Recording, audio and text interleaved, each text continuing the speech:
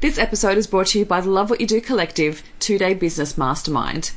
If you are ready to step into 2019 and make sure this year is your best year yet in business, then why not join the mastermind and surround yourself with incredible powerhouse women who are ready to uplevel their mindset, their motivation, and their business and life for 2019.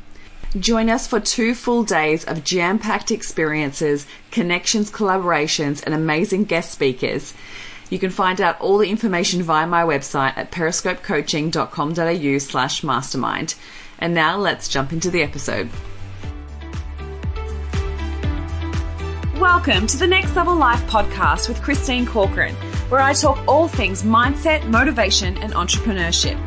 Each week, I will endeavour to bring you a new episode with a thought, insight, or interview with an inspiring thought leader or successful business owner, all about taking your life and business to the next level. Each episode is designed to open up your mind to a new perspective and inspire you to live your life with purpose and passion. Ready to get started? Let's go. Today's episode is a delicious conversation with Anita from Wordfetti Group. Anita is a lawyer turned copywriter and is the founder and director of Wordfetti, a copywriting studio dedicated to help brands stand out through strategy, psychology, and words. Born from her love of the medium of words and its ability to trigger different emotions to a reader, Anita began her side gig while juggling her corporate job. She then turned it into her full-time gig by quickly hiring new staff. What began as 0 clients has today rapidly turned into a waitlist of like-minded business owners and clients who, as part of their community, understand the importance of language when it comes to communicating the value of their brand.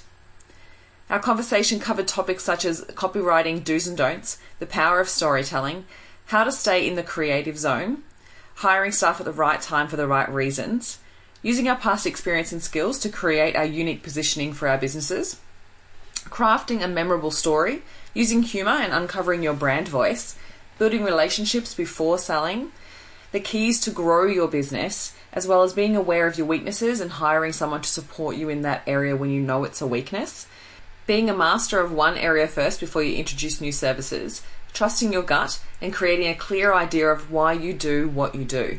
It's an awesome conversation, and I would love to hear your takeaways, so please share with me on social media what you take away from this episode, and let's jump straight in. Well, welcome to the next episode of the Next Level Life podcast. I'm so excited to welcome the beautiful Anita from Wordfetti today. Thanks so much for joining me. Thank you so much for having me. I'm very excited. So tell us a little bit, just to get started, tell us what Wordfetti is all about. Oh, okay. So Wordfetti, we are a copywriting studio and we specialize, our little pitch is that we specialize in helping brands stand out through strategy, psychology, and words. So we don't necessarily write copy based off a brief.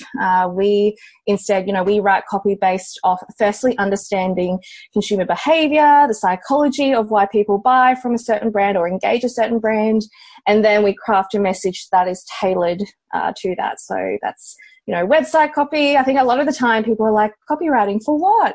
So here it is. Here's a little bit of a list. Website copy, video scripts, to pitch decks, marketing collateral, to potentially a tagline you see on a billboard. If it's got words, we can put applause on it. Awesome. I love that. And I think what really drew me to you when I first met you was the concept of storytelling. Tell me why storytelling is really important to you. The thing is, I think storytelling is important, I think, because each and every single one of us, and I say us as well, and this is also reflective of brands as well. I think each brand or each person behind a brand all has a unique story to tell. And I think that sounds a little cliche, but it's true. Like there's a secret sauce that makes a business or a brand different to the others. Like you can have, a question I usually ask like workshop participants is like, if you have if you're a cupcake shop and you have two cupcake shops are the opposite sides of the street. Like, what would make someone come to your store compared to your competitors down the road? I mean, for me, like, imagine if, the same two cupcake shops, and you've got a cupcake shop that has got amazing, delicious cupcakes versus a cupcake shop that has got the amazing, delicious cupcakes, but it's got that story about how this is a recipe that's been passed down, I don't know, from grandma to daughter to now the owner of the cupcake store. Like, I don't know about you, but I would probably go towards the one that's got this secret recipe that's been passed down through generations. And it's that storytelling, that element. And it may not necessarily be the recipe. It may be potentially how you wrap the cupcake, or it might be the sprinkles that you put on top. There's always like one element or one secret sauce that makes a brand different from the others. And yeah, it's all part of storytelling. I totally agree. It's so important to be able to differentiate yourself in this place where, in the market where it's so flooded with every type of business there's got to be something different that makes you stand out. Absolutely. I agree. Totally. 100%. 100%. And I think there's always so many people who, like, one of the questions I usually ask of clients is, what makes your brand unique? And it's at the beginning, they're always like, oh, it's, we just have personalized service that we deliver to our clients. And in my mind, I'm just like, oh, that is great, but that is the standard. Everyone else. That is not unique. Like, I definitely agree that is important, and that is, something that at the beginning of, the copywriting journey they go on with us is something they saw as unique, but it's something that I see a lot of brands hone into, the personalized service, the quality products, the, all of that, fluffy talk, I guess. Yeah. When really the standards, like when you go to a shop to buy a product, with the exception of the reject shop, you expect the products to be of good quality. Yeah. So it needs to be more than that. And I love how you put that, because it literally is the expectation. So things develop in the way that businesses evolve, and certain things in the way that when this, not society, what's the word? Like when it has become the norm to have that specific thing in your business, then it can't be your unique positioning at all anymore. Like, it's like you've always got to be evolving. And if the next, 2-3 stores down the road are actually having the same thing, or the other business online, whoever it is, if they have the same thing, they're doing the same thing, then you've got to still go past that. And I think storytelling is 100%. 100%, because that's when you uncover that unique story or whatever it is. And I'm gonna, like, a great example is, I'm gonna use this example mainly because a lot of people know the brand, but yeah, Airbnb is one, mainly because they've nailed their unique selling proposition, or their unique their story. So a lot of other, home share companies or holiday rental companies will focus on, the convenience of it, the price of it, which is all true. It's probably cheaper to book an Airbnb, but they don't focus on that. They focus on a completely different element, which is, if you want to travel like a local, then you book with us. And that is such a strong story that even if someone else was to come around now and use that, they'll be like, no, that is Airbnb's. Yeah. And I love how, I don't know if you've actually heard them when they interviewed the guys who created Airbnb, and the way that their story was, where how it started out, where they were actually just allowing people to sleep on. That's amazing. Blow up beds and couches and stuff so they can go to a concert in the same area. Like, it was just so cool. And the way that they developed that even further, they were like, okay, cool. So this is our unique positioning. What else can make us unique? They've then gone to Airbnb experiences, which makes the experience of that local place so much even more impactful. So I just love that. I agree. 100%. And there's no better feeling than checking into an Airbnb. I recently went to one in Byron, and they would knock on my door after I checked in with some cookies and milk. It's like, oh, yes. That's so cute. Beautiful. So what other things do you normally ask your clients when you first get to know someone? If you're maybe starting out with a new client, what are some key things you ask to uncover their unique positioning or their storytelling voice? Oh my gosh, that is a great question, and that is very hard to answer because it's a lot of questions, a lot of questions, and there's no single list of questions that we do go through.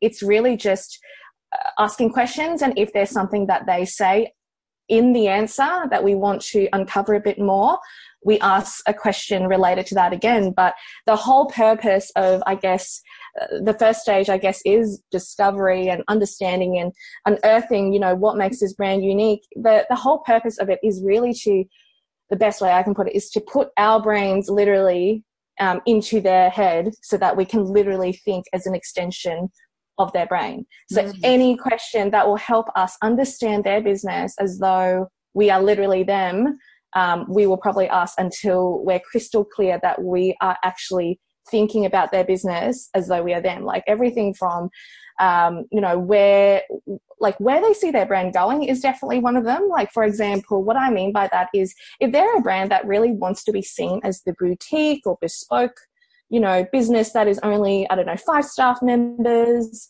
compared to, say, like a graphic design agency. If they just want to be seen as the boutique, 5 people, exceptional work, as opposed to a full-blown agency that is 50, 60 people, how you communicate to those two audiences are completely different. So things like that is important, watch whether or not they're introducing, products, whether or not there's they might be starting off with this, but the big goal is this. Like, we need to know exactly what's going on in the founder or the executive or the person's brain, so we can actually see everything, see the landscape, and then really dissect it so that we can get that secret sauce out, whatever that is.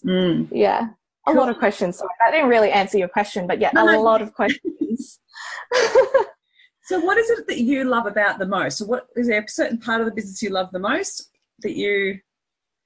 To be honest, I am going to say it's actually not really, this is going to be ironic, but it's not really just about the words for me. It has to be, I covered it a little bit just then, but it would have to be to just meet people, and to meet people, understand them, hear their stories, and kind of uncovering, kind of jumbling everything together and mixing everything together, and then finding that, I guess, unique selling point or that brand story to tell. Meeting people is would have to be, and hearing their stories would have to be one of my favorite parts of the job. It's one, it's an honor.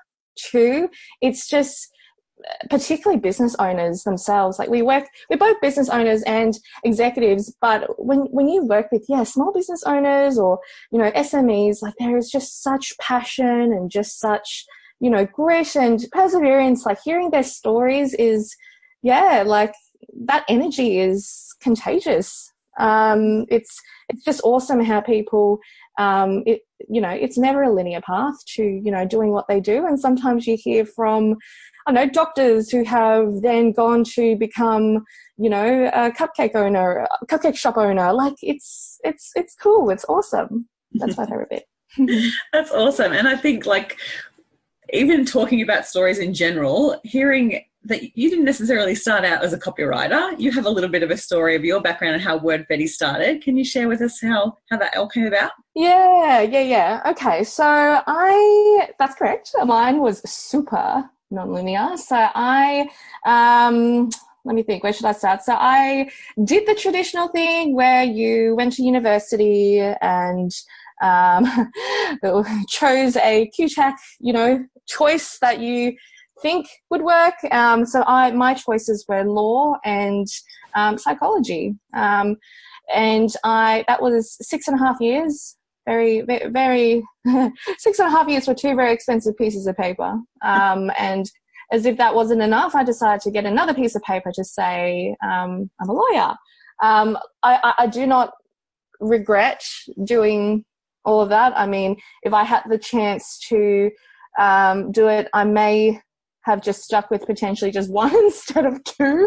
But I definitely do not regret going through university. But that then led me to getting a corporate job. I worked in law firms. I also worked in, my most recent job was in the public sector, and I actually, really enjoyed working in the different roles that I was in the Queensland government. I really, really enjoyed it. It was rewarding. It was challenging.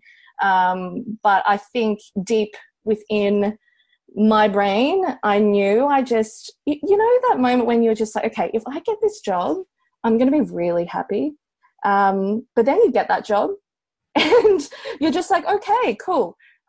Still not happy. Yeah, now I've got it. It was exactly, it was exactly like that for me. I just felt like there would be a role that I would want, and then I would go and do everything I could to, work towards that, and then I'd get it, and then I would just be like, oh, okay, well, what next? It's not like I can take over the entire Queensland government.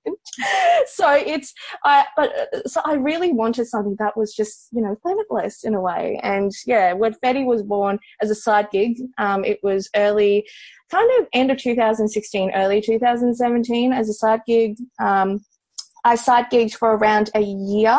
People thought I was crazy because I had no life, but that's cool because, it gave me the opportunity to really build the brand to the space where it wasn't just I was just taking on any jobs. I could really be selective with, the type of clients I wanted to work with, because I wasn't doing it just really for the money. Like, I had a stable income from, the corporate job I had. So the side gig really offered me the opportunity to work with people I really loved, and that helped me grow, I guess, our portfolio. And then by the time I had to choose between corporate job or my stuff, I was like, you know what, let's go.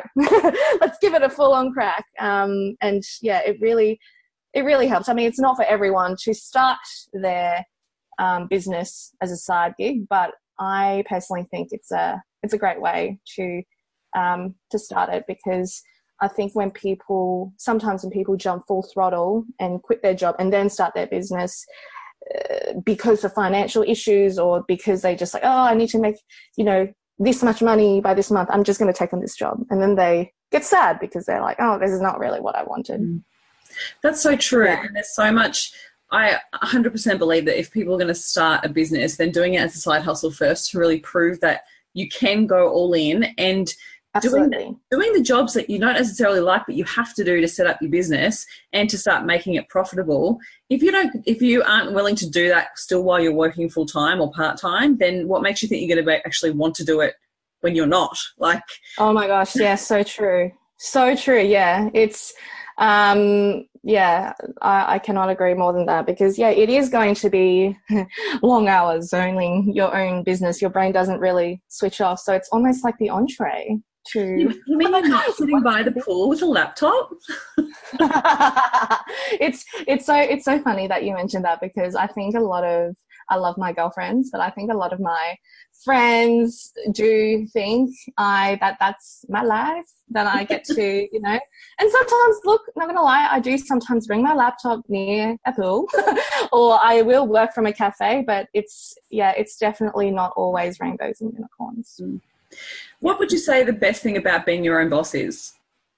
Oh, that is a good question. I would probably have to say it's the ability to really pave my own path as to what I want to achieve. Like, if I want to achieve X, Y, Z, I can do that. I can put towards a plan. I could put towards, a number of plans to go towards that path. Or if I want to switch things up, I can do that as well. If I want to completely go 180 and do something different, I can do that as well. And that is damn awesome. That is pretty awesome, being able to really have full control of, what life is going to look like, what life is going to feel like, and where the life will even occur. I could be, in Brisbane. I could be in Sydney. I could, be in London. It's awesome. Yeah, that is so cool. Oh, love it. So what would you say the hardest part about being your own boss is? There's definitely a number of hard parts that come to mind when it comes to owning a business. I think the biggest one for me personally would really be the ability to switch off from business brain to just normal Anita brain, because and I think you any business owner that is listening to this would completely understand when you're a business owner, there is no work-life balance. It's work-life integration. Your work becomes your life.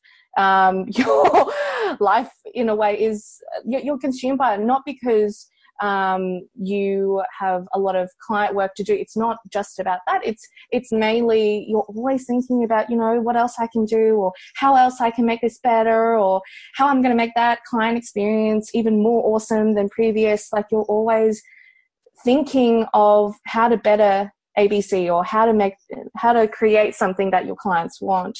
And sometimes, and this sucks, and I love my partner to bits for this, because we would be sitting next to each other and he would be talking and I would literally be typing and he would be talking. I'd be like, sorry, what? I did not, my brain is not there because I'm in business mode. And in a way that is hard. That sucks. And I'm super lucky to have a partner who really understands and is really supportive of that. That's definitely the hardest bit, because unless you disconnect all internet or all electronic advices, it's so easy to check emails. It's so easy to jump on your phone and open the laptop up nowadays and just start working, even on weekends. Yeah. Absolutely. Yeah.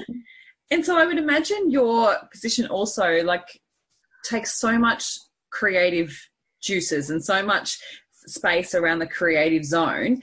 Is there anything that you do to help yourself get into the creative zone, or is it just something that free flows to you? Or Oh, man. Yeah, I definitely need to get better at this. And I think we were just chatting about this before, but the creative juices are definitely not always on 24/7. And I think anyone else that's in the creative industry listening to this will understand. There's definitely peaks for the creative, magic, but there's only so much creative juice that can be milked. You can't help but sometimes go down the slump. So it's really understanding, for me, it's really been trying to understand, when the peaks are, and of course also understanding that it's okay to take that weekend off and recharge the creative juices. It's okay to, finish potentially at 4 p.m. one day because you started at 5 a.m. It's definitely been, I think, transitioning from corporate role to owning your own business. There is this idea that you have to still work 9 to 5 because you feel like that's what you need to do. But each person is just, it's so different. Sometimes people are amazing in the mornings, and if you wake up at 4 a.m., you could finish at, 3 or 4. If you are more of a night owl, you can start work at midday and finish later. It's just finding when the peaks of your creative juices come. So to answer your question, it's to be okay to recharge those creative juices, but to also find out when, I guess, my personal and whoever's listening, your creative juice is at its peak. Yeah. Because it's different for everyone. Yeah, absolutely. So you worked alongside your corporate role for quite a while, for about a year, doing your side hustle, and then you went into full-time. And then at what point did you feel that you actually needed to hire staff? I actually hired my first staff when I was still in the corporate job. So so I hired my first hire probably 6 months into side gigging. And that was mainly because I started to get clients, and of course I only had the weekend, Saturday and Sunday, and the job I was in was, they were amazing to have given me. So I did a flexible working arrangement that allowed me to also have Friday off. So I'd work Monday to Thursday, from say 7 a.m. till 5, very compressed hours, so that I could have Friday off. But still, I needed someone to help me, edit my work and review, make sure the I's are dotted, the T's are, crossed out. So the first person I hired was another editor and a copywriter as well to really go through the work that I create first. So I had Brooke first, and then that was the first hire. So then by the time I left my corporate role, I already had the amazing Brooke. And then it wasn't until I'll probably say 4 months into full-time, I then hired another copywriter and strategist. So that was, Michelle. And then the third was an admin person. I do, now looking back, I think I feel really bad for my admin girl because I'm so sorry. All of my stuff is so manual. So a bit of me is like, maybe I should have, hired the admin girl a little bit earlier because now she has a lot of stuff to do. Oh, well, that's the beauty of hindsight, isn't it? Yeah. What do you feel that you've learned about yourself through the journey of actually managing staff now? Wow, it's hard. I think the hardest bit for me is I'm usually someone who really tries to be friends with everyone. I'm really someone who, I am able to going to networking events. I'm not one of those people who are like, I'm not sure. Like, I will be there. I'll be like, oh, hey, we are friends now. But I guess it's finding that balance between, making sure that you're being the best, support or boss. I still feel weird saying that, being the best boss to your staff, but also, of course, maintaining that relationship and somewhat friendship, and them being okay with me giving them feedback, or them being okay with me just letting them know, oh, hey, this should have been like this, or this should have been done like this. Like, that has been hard because sometimes I feel bad. I'm like, but yeah, I definitely have had to learn how to, provide feedback and also understand that it's a big thing for someone to be part of a brand as well. And you really need to not just see them as just another copywriter or just, I don't know, another admin person. It's so much more than that, because you really need to get to understand, this is what I've learned, like, you really need to get to understand what they want to do as well. Like if the copywriter also wants to do this, then we can mold the role to it if that's what she wants, because that's how she's going to perform her best. So it's really almost not putting the person into the job, it's also molding the job to the person and, what they love doing and all of that. But yeah, I'm still learning. Every day I'm still learning.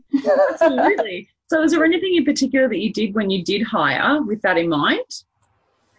For me personally, I definitely hire not necessarily on skill. I mean, skill is important, but it was definitely the attitude. Yeah. Attitude is the most important thing. It's like, I just stick with my gut when it comes to hiring staff, because you can always teach people how to do something. Of course, it may take longer if the person hasn't got the experience, but if they've got the right attitude or they've got the grit, like, it's fine. Like, they'll be there, like rain, hail or shine, like they will be there and they'll be willing to learn. But that would definitely have been my biggest learning in terms of hiring people, for attitude and sticking with your gut, and you'll feel it too. Like, even if you go out and hire someone, or put out an ad to hire someone, you might have some amazing applications. And this is something that, this is from personal experience. You could get some amazing applications, but if you just don't have that, connection, or you just don't feel that person has got the right attitude, then you don't have to jump right in, because if you're a business owner and you're hiring someone, this is your brand, this is your baby you're talking about, so you got to make sure you got the right people, because they're the biggest asset, really. Absolutely, because they're also a billboard for you. Like, it's it's so important. And I love that you've actually considered that as well. When bringing someone on board, it's not just about what you need and the company needs. It's actually about what they need too. Like, I really, really love that. That's awesome. Definitely. I think when a business or a company are able to not just satisfy someone professionally, but personally, like a staff member or whoever you've got in your team will be like, wow, like she doesn't or he doesn't just care about me because I can do the job. They actually care about my, you remember the stuff's like partner's name or the cat's name, like all the little things. Yeah, that stuff really matters. I think it's one of the key things that, I think in this day and age, people are so wanting to work for businesses or companies that have a purpose and that are making a difference in the world, but also too that actually care about their progression. I think that's what's one of the challenges I had throughout many years in corporate was that real fine line of, do they actually care? Do they actually care about my care about my future? 100%. Yeah, completely get you. Yeah. It's hard because, like you mentioned, I think back in the corporate world, it's definitely not saying this for every single corporate organization, but there are definitely times where I'm just like, okay, so is this just a tick boxing thing, or do you actually care about, what I actually love doing, or is this you just need the job done? And people perform at their best when they work in an environment. Like we spend so much of our time working when it comes to a corporate career, like more time than you spend with your family, your friends, your pets. It's important that's not, you're not just going there and draining your life. Wasting time. Yeah. You need to enjoy it. You really need to enjoy it and find purpose and feel great about it and not be like, oh my God, I can't wait until the weekend. You should feel pretty good about going to work on a Monday. Now, I really want to go back a little bit to your story because I know you talk about how you became a lawyer and you did social and organisational psychology, but it wasn't that, and I love it how you say it was just very expensive pieces of paper, but how have you implemented some of the things that you learned in that into your business now? I would probably, that is a great question. I would probably say the biggest thing I've learned would probably be the choices of just words. I think, and I'm saying this because I wrote a lot of essays and assignments and, exams and all of that. And I also did an elective under the psychology element on linguistics and language. And it's so damn interesting, just the choices of words and understanding the differences of words and the meanings behind it. And I use this example quite often because it's true, but like the words huge and massive, they have similar meanings, but the latter sounds bigger.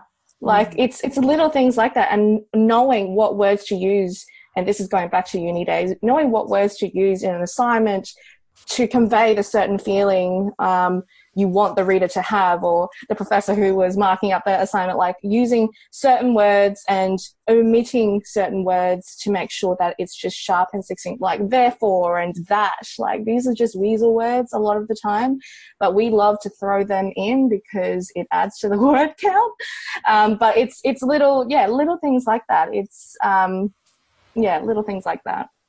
Because I think one of the key things, like even with my business coaching clients, sometimes we get to a point in our lives where we start a new business or we start a new venture, and then we think we need to discount everything that we've learned in the past or all the skills we've ever had. Yet it's interesting how those types of really key things that you learned that possibly at the time you didn't think were really important, but now you look back on it and go, wow, that was really key on how I can utilize that now.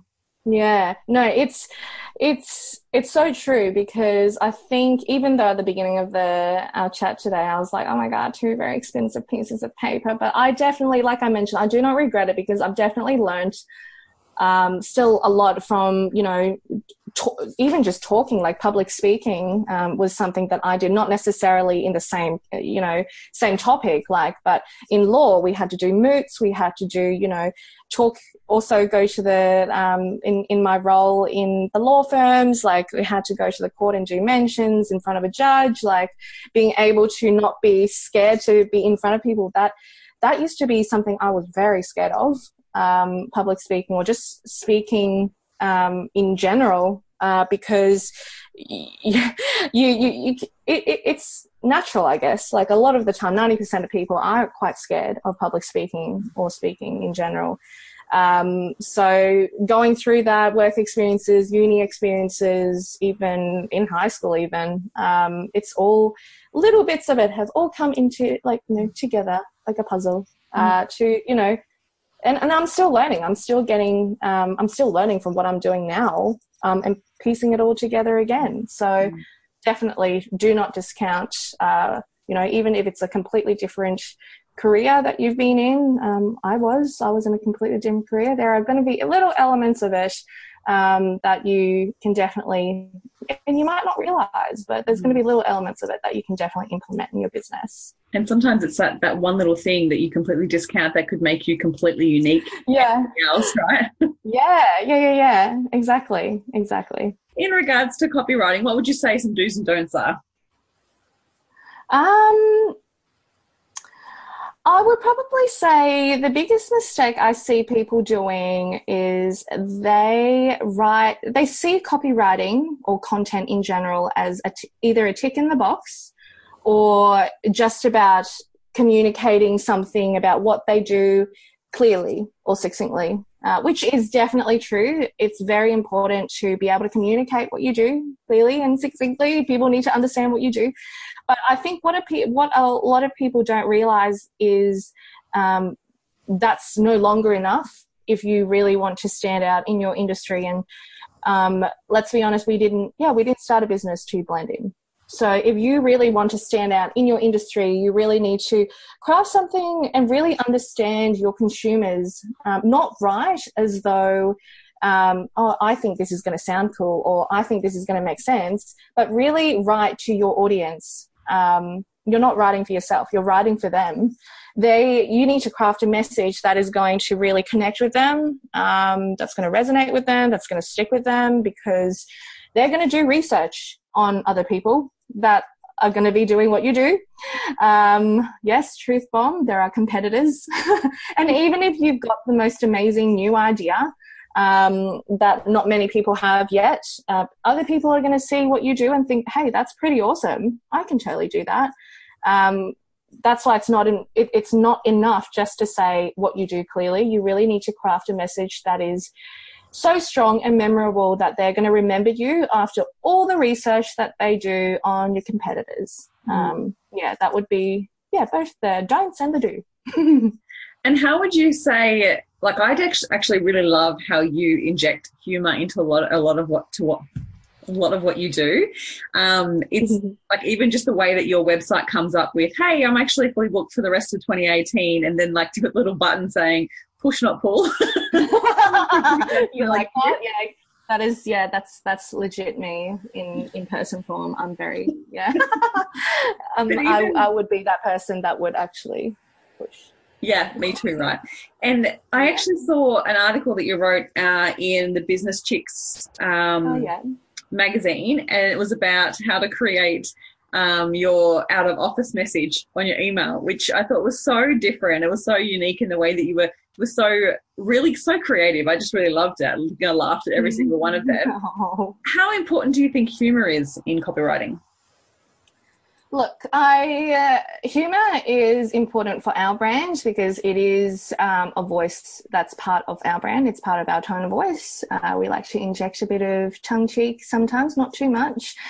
But to answer your question, it really depends on your brand. I mean, you could, if you were a brand that is quite serious, or your target audience are like executives and big corporates, and you're a brand that caters purely to that, then if you talk a bit too tongue-in-cheek, or if you talk a little bit too, funny when it comes to a serious matter, then people might be like, that's a little bit inappropriate, or that's not really funny, or they might just not be appealed to that. Like, it's really important that you craft a tone of voice based on not what you think is going to work, but based on, again, what your audience is going to be appealed to. So humor works for our audience because we like to, have a little bit of fun when it comes to writing words for, businesses and organizations. I think a lot of the time when it comes to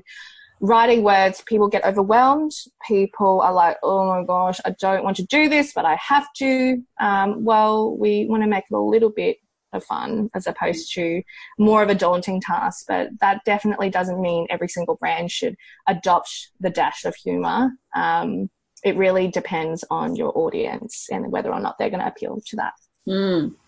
And I imagine in your role, being able to really build a really strong relationship with your clients is quite key. Obviously, with the way that you attract a lot of business as well, I would imagine quite a lot of it is referral as well. Is that true?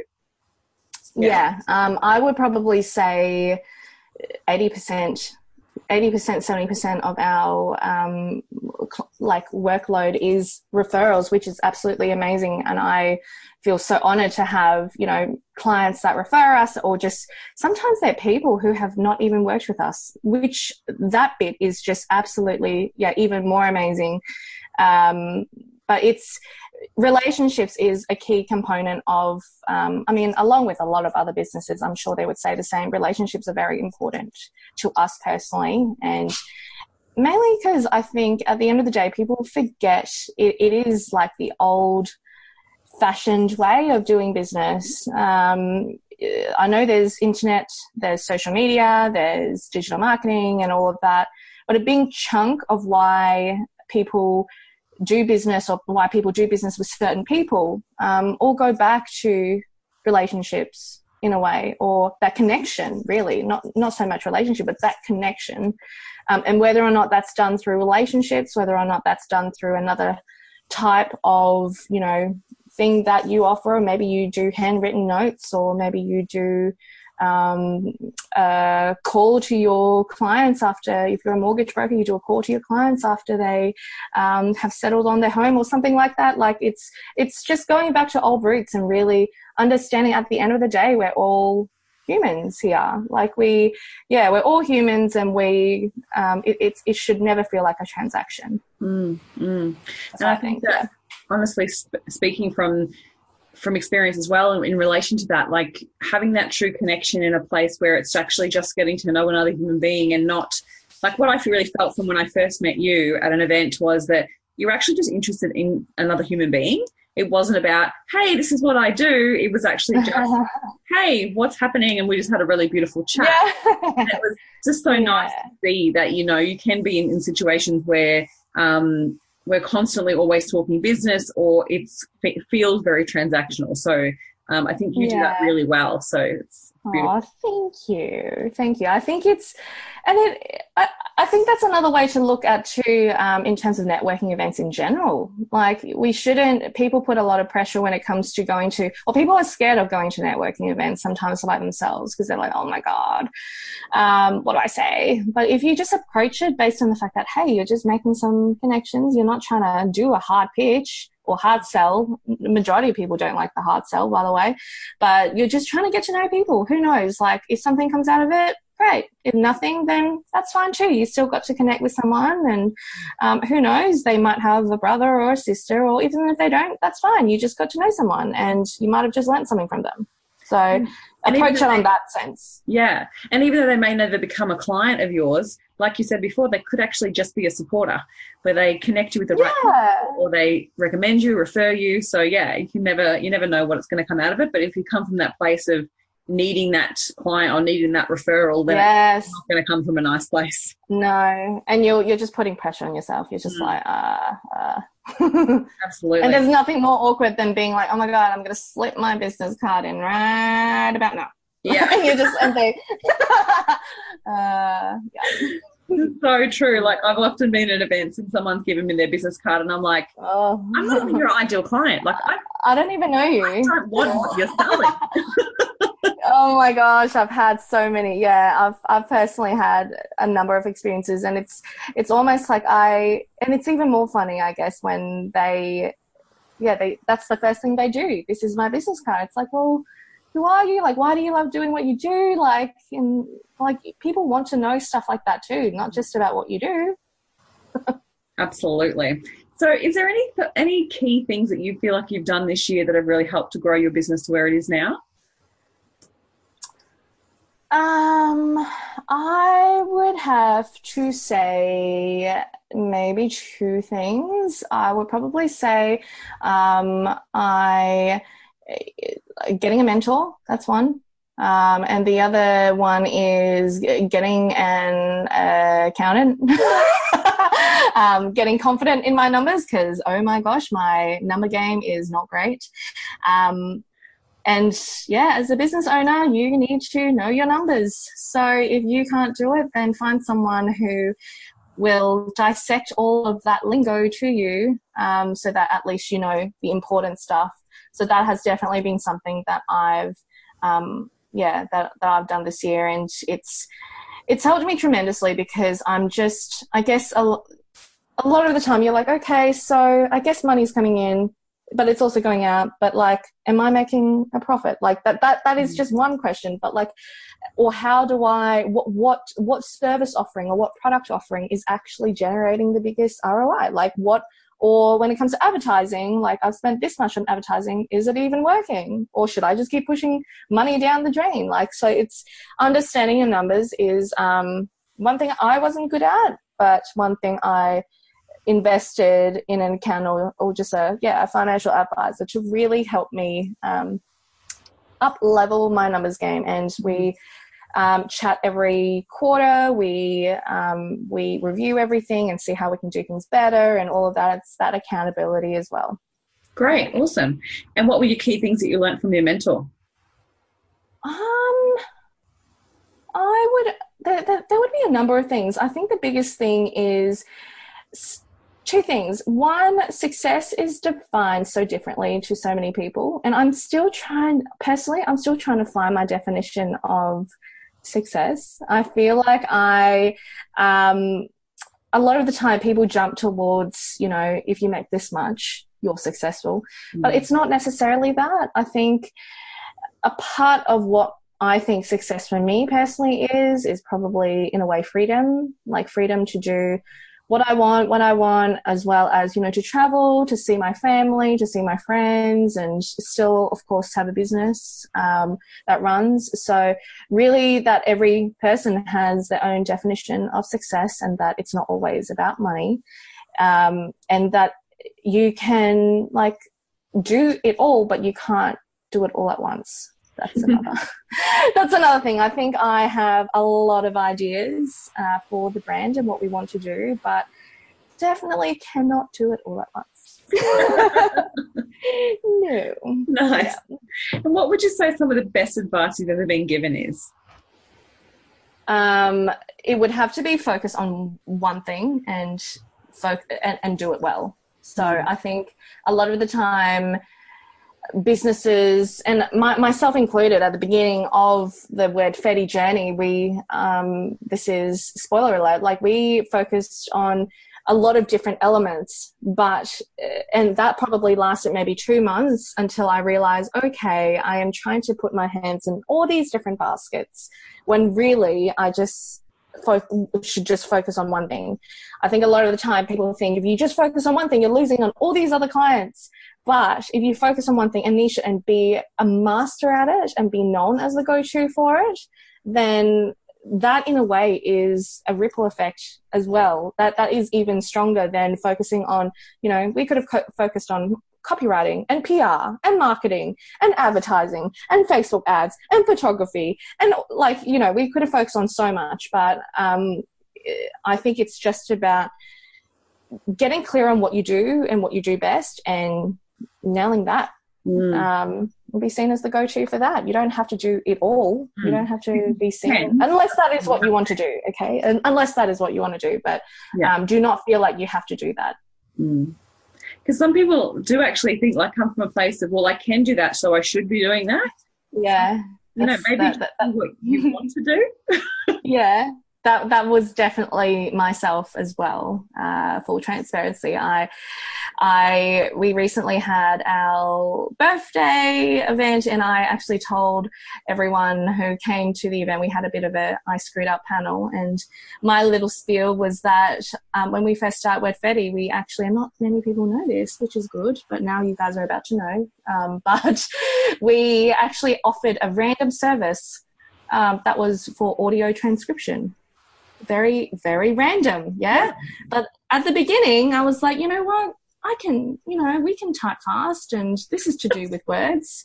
So why don't we offer it? And no one, zero, absolutely no one ever inquired about it. It was all copywriting clients that came to us. And I was like, okay, well, the tribe has spoken. I am going to get rid of it because I should have never introduced this. I had a weird feeling about it at the beginning, and this just confirms it. So yeah, don't feel like you need to put all your hands in different baskets just because you can do it. Like, you've got to really love doing it. Yeah. And do you feel you've been able to really trust that gut feeling now? Yes, I'm getting so much better at it, I think. It has been, sometimes I need to be reminded, but I definitely am a big believer in trusting your gut. It's always, every single time I didn't trust my gut, it's always been like, okay, I should have trusted my gut. That gut does not lie. Yeah. But it's like a skill, right? Like, you have to kind of feel the waters and test it. And yeah. It's like you need to screw up to get that feeling of, oh, that's, should have, Yes, yeah. Like, I really love this quote that I've come across. It's, it's never failure, always a lesson. So true. So true. Awesome. Mm-hmm. So what's next for Wordfetti? Ooh. Well, next year we're going to, holiday first. Holiday for entree, and then for main course, it will be, we're really wanting to dive into, I guess, the education space. So that's, running workshops and teaching people how to do exactly what we do. Because it's a skill, copywriting is a skill, I think, that's important, not just for, obviously, other copywriters, but also for business owners, for, marketing managers, to even organizations in general. And that's, again, not just to communicate what you do clearly and succinctly. It's the ability to really get under the surface and craft a message that is not going to be replicatable, and all of that. And I really think everyone has the ability to do that. They just need the tools and the resources to help them get there. So we're going to be, this is exciting because it's the first proper time I've actually said it, but we're launching workshops next year under our brand, and we'll also be doing workshops, like tailored workshops for corporates, and we may or may not have something as well that runs with forecast. Ooh. Oh, what could that be? Love it. Awesome. So, last question, just to bring it all back around. Is there a key thing that you have learned in your journey throughout your whole business journey that you would like, if someone else was wanting to go out onto the space of starting their own business, what advice would you give them? I would have to say you really, really have to 150% believe in what you're about to, this business idea or business venture you do. I personally don't think someone should start a business just because they're like, that sounds like the next cool thing. Let's go with that and start a business from that. You really need to believe in it as well, because things will go wrong. Things will not go, perfect. And the only way for you to stand back up is if you really have the belief and the idea that this is wanted. This is something that the market wants. So I'm going to keep going.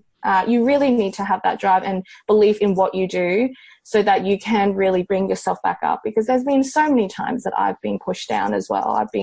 You're going to get rejected. You're going to have people, say things that are not, fantastic to hear. And you're going to have people, say mean things to you for no reason at all. But you cannot let that, get to you at all. And the only way for you not to get, to have that, cloud your mind is when you have such a clear idea of why you do what you do. So yeah, that would be my big tip. Beautiful. Love it. Love it. Thank you so much. I've really, really enjoyed this conversation today. Me too. Thank you so much for having me. Oh, it's been my pleasure. And I just want to acknowledge you for everything that you've achieved so far with Wordfetti. Like, honestly, it's incredible to see that you've not only worked your butt off doing your side hustle, but then also created this beautiful little company with cool people that work alongside, and your message is just so strong. So I really, really want to just acknowledge you for that. So well done. Thank you so much. That really means a lot to me. Thank you. My pleasure. Thank you so much for joining me today. Thank you. Thank you for listening, and I hope you enjoyed today's episode of the Next Level Life podcast. I'd love to hear any takeaways that you've had from today's episode, so please share with me on Instagram and Facebook. And if you feel so moved, please pass this episode on to any friends or family that you feel may benefit from it. Looking forward to speaking with you next week, and here's to taking your life to the next level.